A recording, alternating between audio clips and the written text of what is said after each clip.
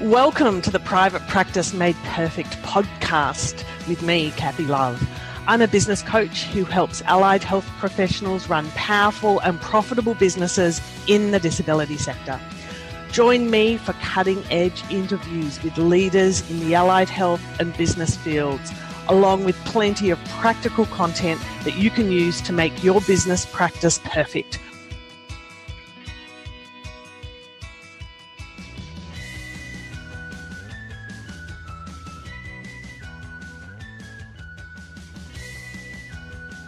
Our guest on the podcast today is Rhiannon Crisp, and I'm very much looking forward to this conversation. We've just been having a bit of a catch-up. We haven't spoken for over a year, and we were comparing stories on the 12 months that was. But Rhiannon, welcome. Great to have you here. Hey, Kathy. Awesome to be here. So fly us in. You are quite the creative OT genius, and you've approached business differently and in a very remarkable wholehearted manner. Let's kind of go back to where the first part of the business started. 8 years ago, there's a couple of businesses and enterprises and babies since then, but right back to the start. What got you into the crazy? Yeah, good question. You know, business is something I never thought I'd get into. I was never business-minded, never orientated that way. When I got out of uni, I went to the new graduate position at the hospital, and I did that for a year, but I just had itchy feet and I had to get out and do something different. So I traveled, I went to London and I worked at a hospital there, but still didn't feel really grounded in that position. I dabbled in work rehab, and then I landed a position as a pediatric OT at a special development school. And I had absolutely zero sort of background or training in that area. And this was when I was about 3 years out of uni. In London? But I loved it. No, this was back in Australia, in Victoria. Oh, yeah. Country Vic. And I really loved it. But then we moved interstate and I had my first baby, and I was like, I've done a bit of everything, but I have no idea what I'm going to do now because I don't have a job to go back to. I was in a new state. So it was just really this time where I started considering, okay, what's my next move? What am I going to do? What's going to be sustainable for me and my family? Where do I see myself in 5 years, 10 years? What do I want life to look like?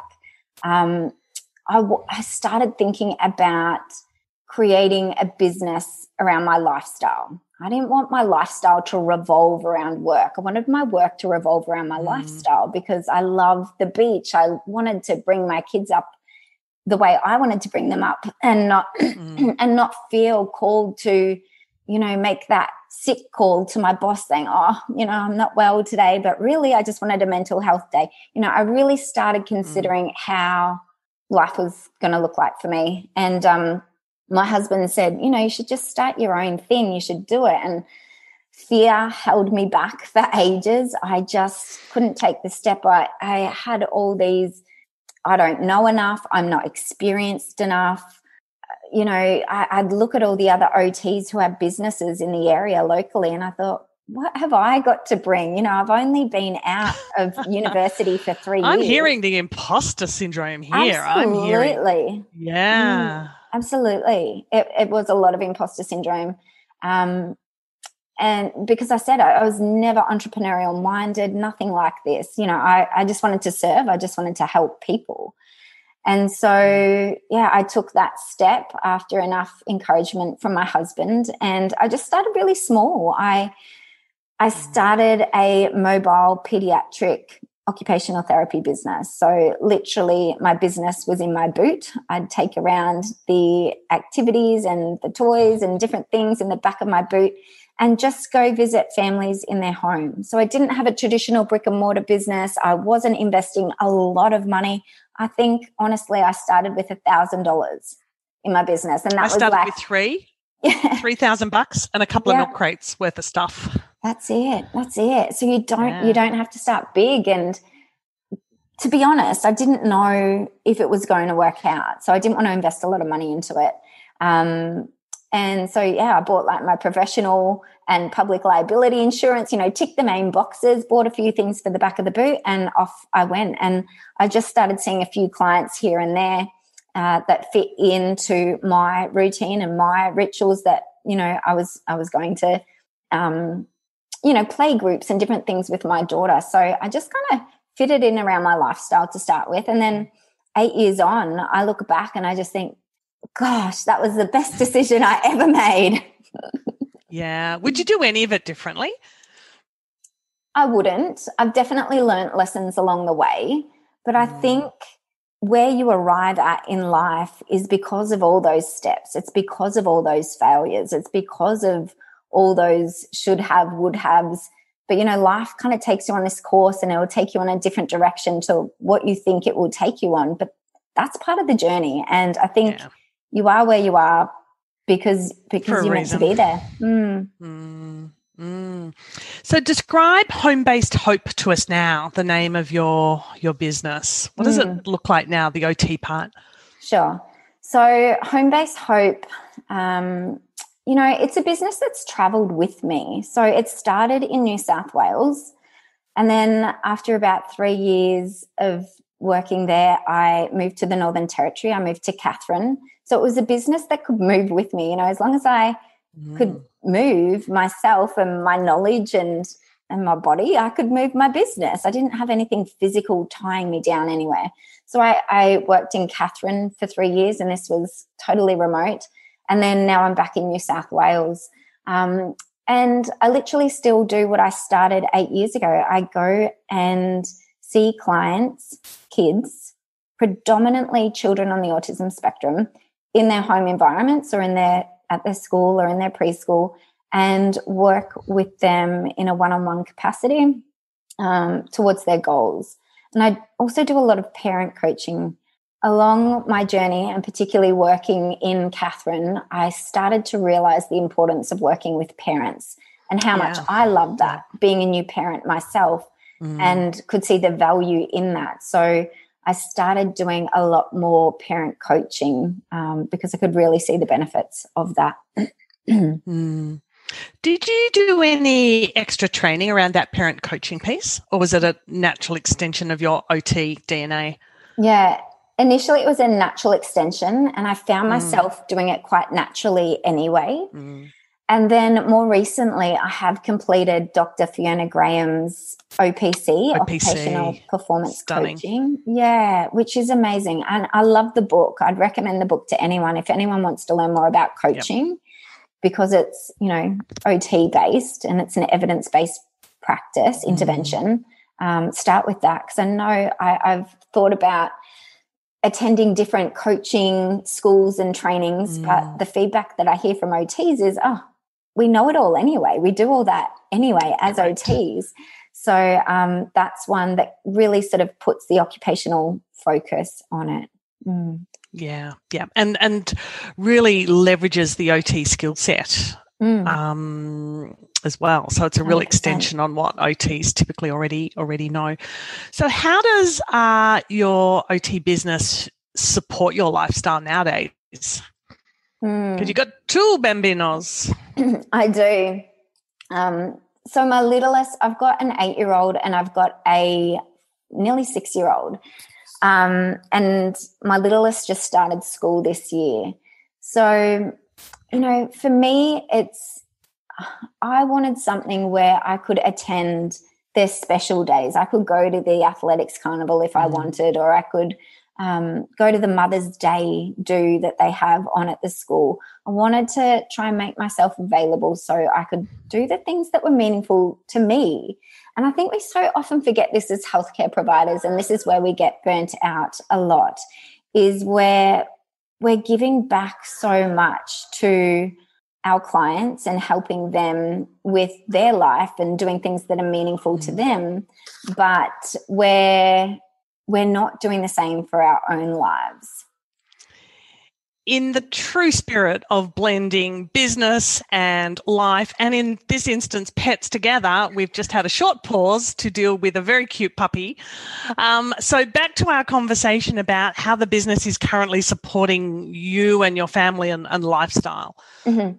Yes. So I'm able to attend the things that nourish me, which is attending things for my family primarily.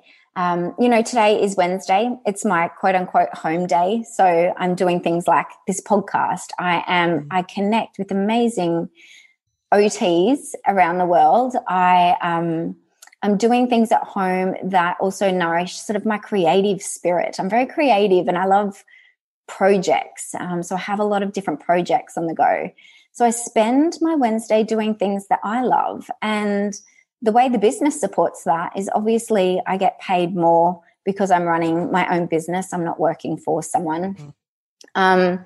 And also over time, I have started to dive into the online space. So my business has really evolved. So it started, obviously, I'm still doing the one-on-one occupational therapy with kids. But then when I was in Catherine, actually, I was like, you know what? I want to reach a bigger audience. I have got a message that more parents need to hear. And so I created a podcast and I thought, this is great. I can't reach many people in the middle of the Australian desert, but if I start a podcast, I can reach people worldwide. And I started to do that. And again, there were those blocks, there were those fears, there were those imposter syndrome thoughts. But I did it anyway. And it was just taking that first step. It's just taking that first step and then the next step. And then you kind of follow the path that unfolds as you start to walk down it. And then I created an online summit because I saw someone else do it. And I thought, oh, that's really interesting. I could do that too. And it could be a great way not only to serve the community that I want to serve, but also as a great way for me to make money. At this point, I was living in Catherine. I didn't have a big client load.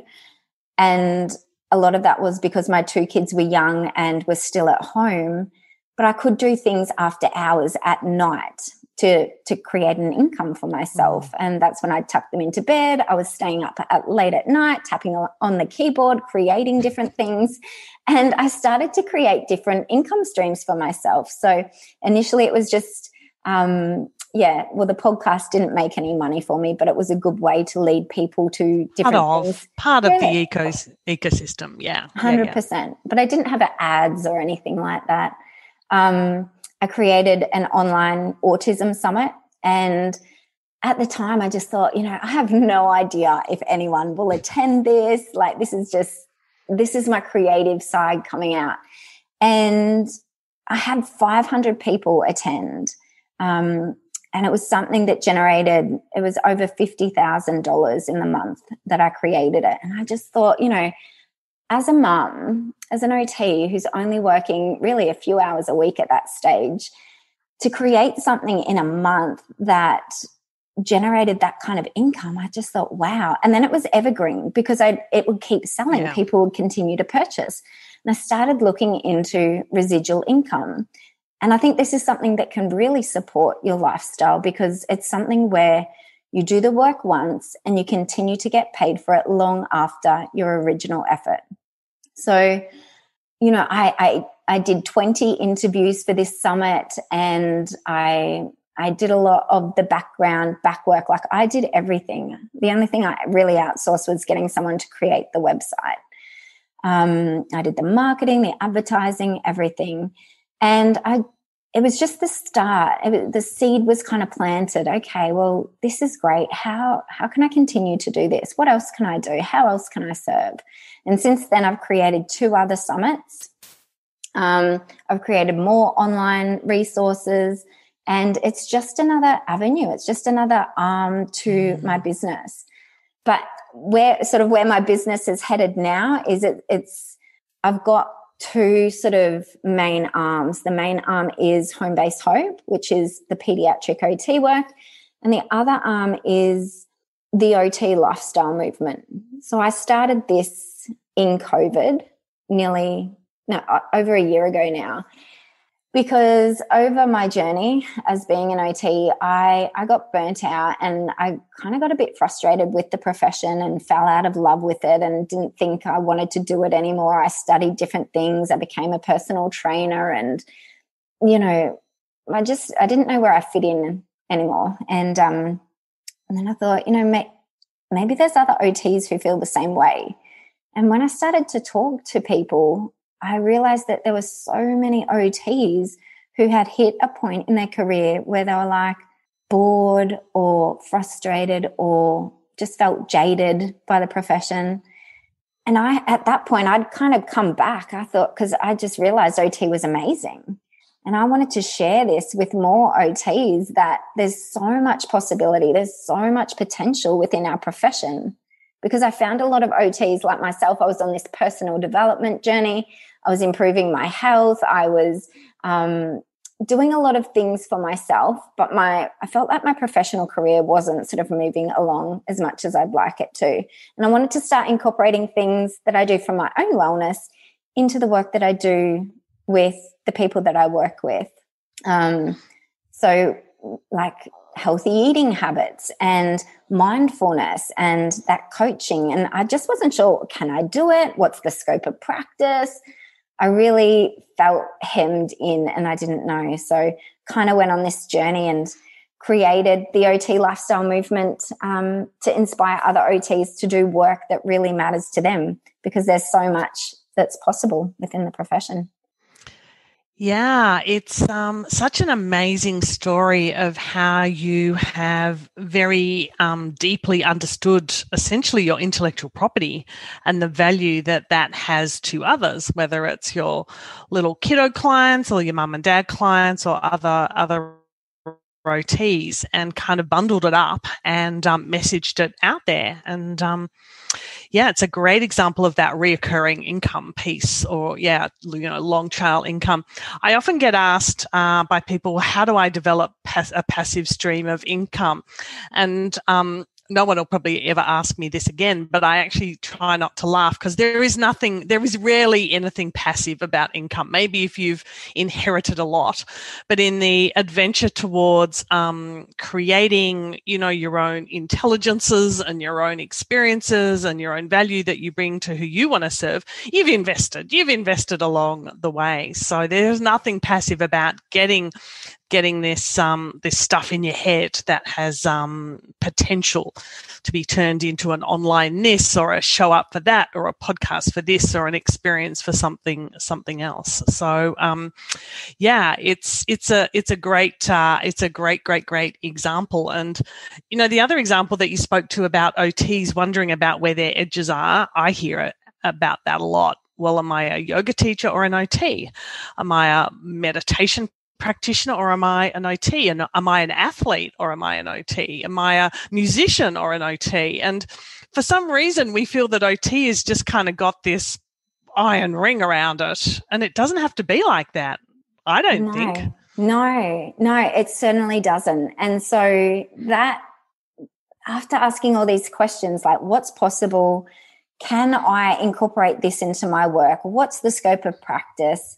I started talking to a lot of OTs from different countries and finding out what they did and sort of just scoping out the possibilities. And I actually created another summit, which is called the OT Wellbeing Summit. And we spoke to OTs who incorporate acupressure, Reiki, mindfulness, meditation, intuition, like all these incredible things, yoga, into their work. And I thought, what? Reiki can be incorporated, acupressure, all these things. I thought, really? I've spoken to OTs. So I have a podcast called the OT Lifestyle Movement Podcast. I've spoken to OTs here in Australia who use craniosacral therapy, lots of different methods. And as long as the modality is supporting a person to reach their occupational goals that are participation and engagement focused, then they can incorporate it as part of their intervention, or as part of, occupation can either be the intervention or it can be the overarching therapy goal. So looking at those two. Yeah. Tell us a little bit more about the OT lifestyle movement. What does it look like? What does the website look like? How can people participate? So I started, it's interesting. I spoke to, a year before I started it, I had this thought and this tapping on the shoulder saying, hey, you should start this OT lifestyle movement. And I kind of shrugged it off thinking, I don't have time. I'm busy running my own business. And when I say someone tapping on my shoulder, I'm talking about my own thoughts here, just these thoughts. But it's an expression. It could be concrete or it can be just a real wake-up call. Yeah. And I just thought, I don't have time. But I reached out to someone who is very inspiring to me. I don't know if you know Jen Gash from the UK. She's an occupational therapist. She calls herself OT coach. An artist. Yeah, she's incredible. Yep. And I interviewed her for, I'm not sure what at the time, but I just said, I wanted to have a chat with you. I think I'm going to create something. And I had a chat to her regarding entrepreneurship, around occupational therapy, around what's possible. And I didn't do anything for a year after that interview. I kind of just held on to it thinking, I'm not sure what direction I'm headed. And then that thought just wouldn't leave me alone. And I've kind of realized now that if your vision doesn't leave you alone, you've kind of got to act on it, or it's going to find another vessel. It's going to express itself through someone else. Yep. So I literally just started creating like a website, and I put myself out on social media, on Instagram. I created a Facebook page and a group. And I really wanted a community of OTs who I initially thought would be like-minded OTs, OTs who were looking for purpose and to relight that passion within the profession for themselves. But I realized, it takes a whole lot of different kinds of people to get together to create a community. And people have just been so incredibly grateful for a place to talk about the profession and work out what other OTs are doing around the world, and to find themselves again. It comes back to doing work that matters to you, because at the end of the day, so many healthcare professionals are in jobs. And this is where I was just going through Monday to Friday in a job that I didn't really love. I get to the end of the week, I'd celebrate Friday so I could live my life on the weekend, and then I'd go back to work dreading, that week until Friday rolled around again. And I just knew that wasn't any way that I wanted to live my life, and I wasn't being creative. I just really felt hemmed in. So having a safe space for other OTs to talk about their dreams and their desires and what they want to create. I'm finding there's lots and lots of entrepreneurial therapists out there who have something, but again, like myself, fear's holding them back, or they're not sure where to start. And I think my best advice for them is to just start. You don't need to know the final chapter before you take that first step. And if I hadn't have taken that first step 8 years ago, I definitely wouldn't have been where I am today. And the path hasn't been linear. It's been wonky, and I've taken detours and gone off on different paths. But I really feel like everything that I have done has led me to where I am now. And I love what I'm doing now. I love being able to put on my pediatric OT hat and work with the kids that I see and the parents. And then I love being able to come home and create content. Like at the moment, I'm creating a documentary for the OT profession. And I can just, there's no rules. There's nothing limiting. Only the ones you impose on yourself because you think you should. But they're just there as part of fear, as a rule. Yes. Yeah. So, the world is your oyster. You can do anything and everything. And I feel too, like we do put too many rules on ourselves.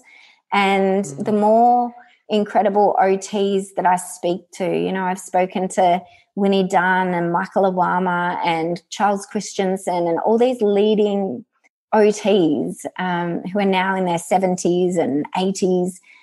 They say that, I don't know, like we kind of we're not thinking big enough. We're not thinking big enough for the profession, like staying small. They say that we need leaders. They need people to step up, and we're kind of just doing things the way they've always been done. Yeah, without saying, hey, you know, we are the current generation guardians of OT. You know, the future of OT is in our hands. They've kind of passed on the baton now, and they're waiting for us to go, okay, where is this headed?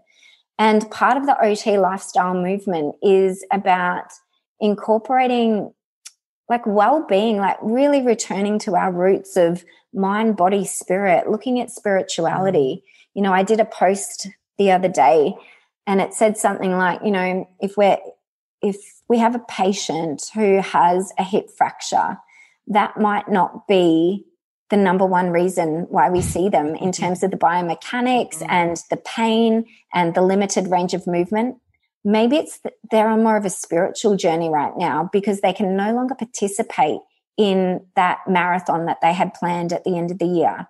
And so we need to help them in that soul journey of theirs. So it's really coming back to the roots and looking at the art and the science and combining that and looking at the whole person. And not taking a reductionistic kind of mechanistic medical model approach. Please release. Please release. Goodness. So I want to ask you a question about it's a bit of a sidetrack, but I'm curious on your thoughts of being a role model for your girls in terms of having no limits and having a global approach to lifestyle and impact. How are you hearing them think and play and express themselves as next gen? Gosh, I love this question. It's so good. It speaks to my soul because I have always wanted to be a really good role model for my kids. And when I look back, when I was a new mum, I was a personal trainer at that stage and I wasn't doing OT because personal training was like, you know, for those sort of first, 7 months of being a new mum.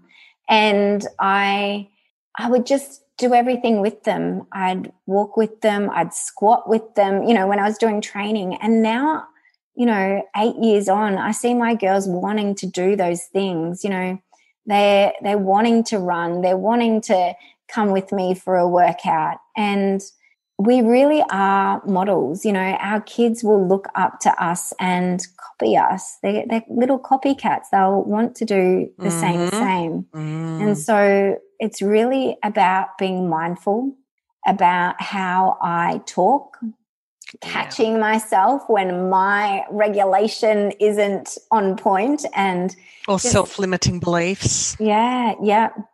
And just being mindful about the way I show up, the way I talk.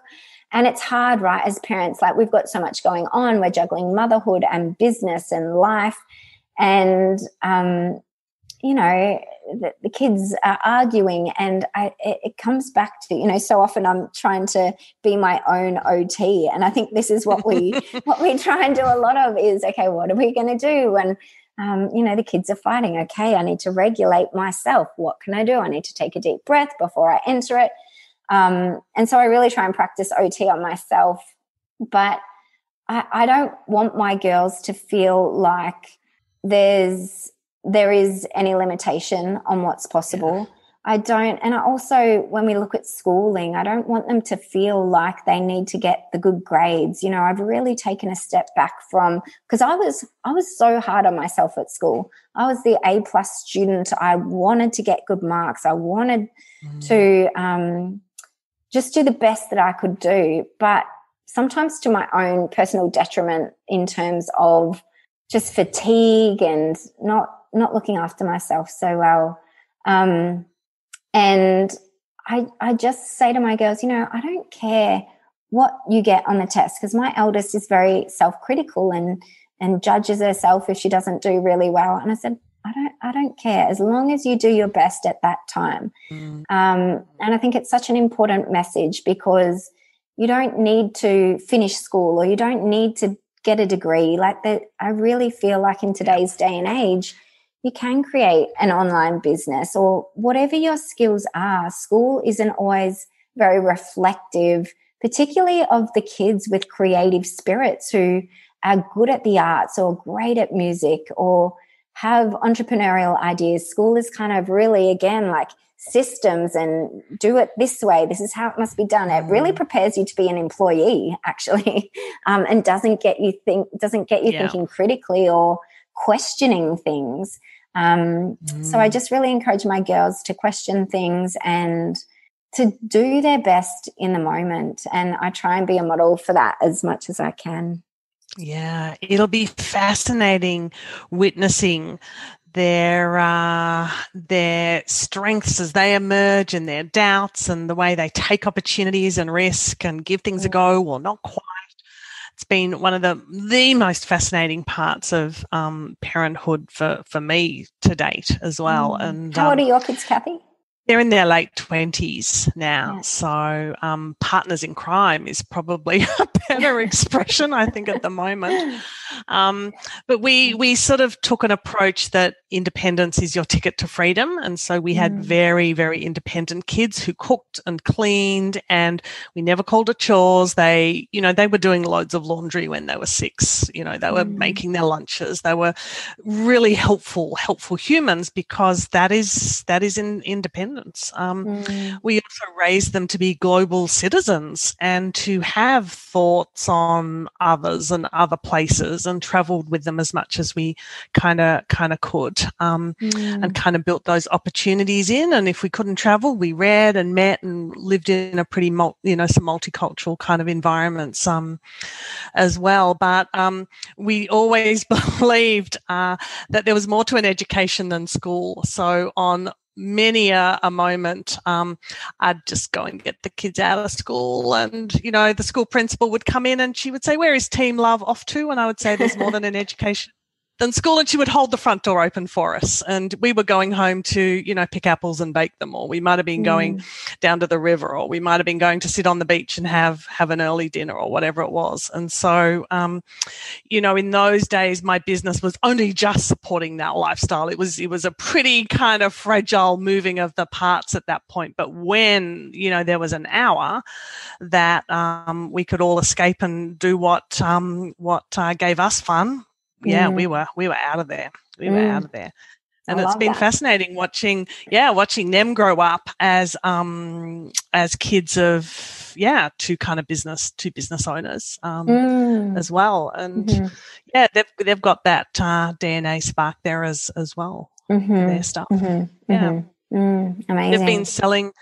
They've been selling stuff out of their lockers. They've been selling their art online. They've contracted work out. They've always had jobs or different projects or enterprises on the go.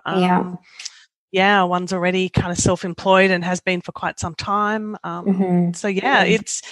I think it's a really interesting opportunity that we just make assumptions about that. That it might kind of, we assume that the right things will just by osmosis land with our kids and families, but to bring that to consciousness, I think it's very cool. No, I love that. That's very cool.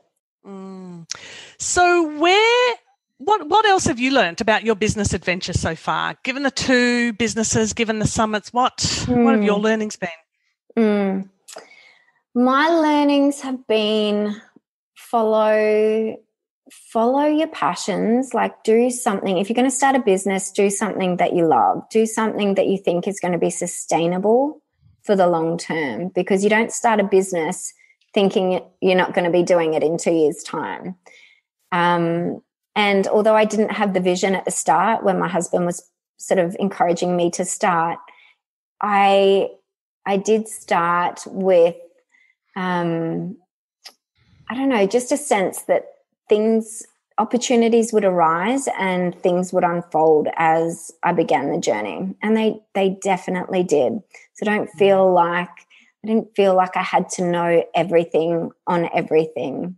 Let alone where it was going to lead or end. No. Well, that's it. And the future, like, you can create anything. Like, there is no cap on the possibilities. There's no cap on your potential. And business allows you to really shine. And I mean, I love entrepreneurs because they don't think anything is not possible. Entrepreneurs are always just how and who. Yes, yeah, that's exactly right. So I think it's amazing, and I think we need more therapy entrepreneurs, like, who are stepping out there, doing bold things, and getting the support. Finding people who also support the same work that you are interested in, because it's so much better. And I wish I had found a community sooner in my business journey, just to bounce questions off, just to have someone as a sounding board to say, hey, yeah, that's a good idea, or, oh, have you thought about this? And so, yeah, I think community and that support is really important. In terms of, like, productivity, outsourcing, if someone can do the work in half the time and half the price, then get someone else to do it. Like, for example, my website, in the beginning days, I spent hours and hours trying to develop my own website when I could have paid someone, saved a lot of time and energy and effort doing it. And there's heaps of different things that you can outsource and delegate in a business. So work out, where is your time being spent, and can someone do it better and quicker for you? Because it's so worth it. All the while moving money and financial energy around the planet as well, which has never been needed more than now. Mm-hmm. Mm-hmm. Yeah. And be okay with earning money. I think sometimes earning money, people have money blocks, and taking money, quote unquote, not taking money, but receiving money from clients, because, I think as a helping profession, we think, it's hard to receive money from someone who really needs that help. And in the early days, honestly, I didn't bill for a lot. I could have been billing for a lot more. I'd write a report and I'd charge like half an hour, but it took me 3.5 hours, or, I was like, oh, but they can't afford it. I had all these stories in my head. And at the end of the day, it's got to be something that is sustainable, and that you have your own business sort of practices around. Even though, it's just me and my business, I can be a bit more flexible because I don't have a whole team where there's got to be all these strict systems in place. I can have that flexibility a little bit. Discretion. But yeah, just back yourself, just own it and go for it, because there's always going to be something that's going to hold you back in some area. And yeah, if you find that team of support, you're going to accelerate and you're going to go forward a lot quicker than what you would otherwise. Yeah, I couldn't completely agree. So you've given us a little clue that there's a documentary in your future. Any other kind of little gems you can leave us with about where you're kind of heading? Yeah. So, I mean, in terms of my businesses, I'm going to continue like the local OT work that I do. My plan is to grow the OT lifestyle movement. And really it started as a passion project. It was something to create a community and connect. And I do a lot of my creative projects in that. So there's the podcast, which I love. There's the summit. There is, this documentary. And it's really, the doco is really about inspiring OTs who feel like they've lost their passion and their purpose, and reigniting that. And also taking sort of a dive and a look into the history of the profession and what occupational therapy is all about and what it means, and just to inspire that, because I felt like that's what I really needed. I'm creating something that I wanted, 5 years ago, and at different points along my journey too. So there's that. I'd love to write a book. I mean, there's so many things. I think there's so much that I want to do, Kathy. And I feel like it comes back to time and priorities and working out where to best spend that. So it's always a juggle. But turn your podcast into a book. Pipeline. Yeah. I've got an idea for the book. I'm always writing little notes. Like I'll be listening to a different podcast, and I listen to a whole range of different kinds of podcasts, and I'm like, oh, that's a great, like it'll trigger a thought, and I'll go home and I'll add it to my book, list. I've already got chapters and things that I want to do. I don't have the time at the moment to carve out all this time for all these creative projects. I'm kind of like that visionary, always got different things. So many ideas, so little time. Yeah, so many ideas. That's me. Yeah, but it's always for service. We've all, like when we're creating a business, it's got to be serving. It's got to be helping someone with their pain point. If we are not doing that, you're not going to have a viable business. So always reassessing and looking at your business and asking, who am I helping? How am I helping them? What do they need most help with right now? And even asking the questions, sometimes we just forget to ask the questions to our clients. There's really basic questions. What do you need right now? What's most important to you? And if you can help them, what's the best thing I can help you with? If we can start there, they're going to have a great business, because the best marketing tool is word of mouth. If we can get people in our local area, if we've got a local business, even online, people share, the OT lifestyle movement I started a year ago, and the podcast has had over 25,000 downloads. We've got over 1,000 members in the Facebook community. It spreads when someone deeply resonates with the information that you're sharing, with the knowledge that you have, with the ways that you're helping someone else, then they want to be part of it, or they can see themselves working with you. So, yeah.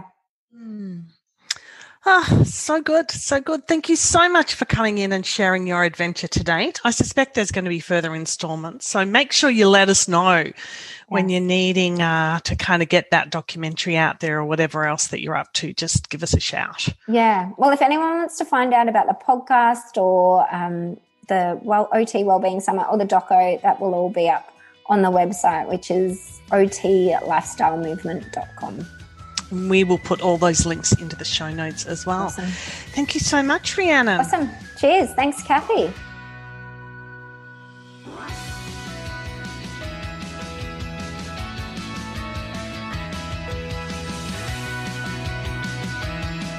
I hope you enjoyed today's episode of the Private Practice Made Perfect podcast. For show notes and other resources, please visit practicemadeperfectpodcast.com. While you are there, you can subscribe for future episodes and continue your business adventure with me. And please be sure to share this and other episodes with your friends and colleagues. The Private Practice Made Perfect podcast is brought to you by Experts on Air Podcast Network.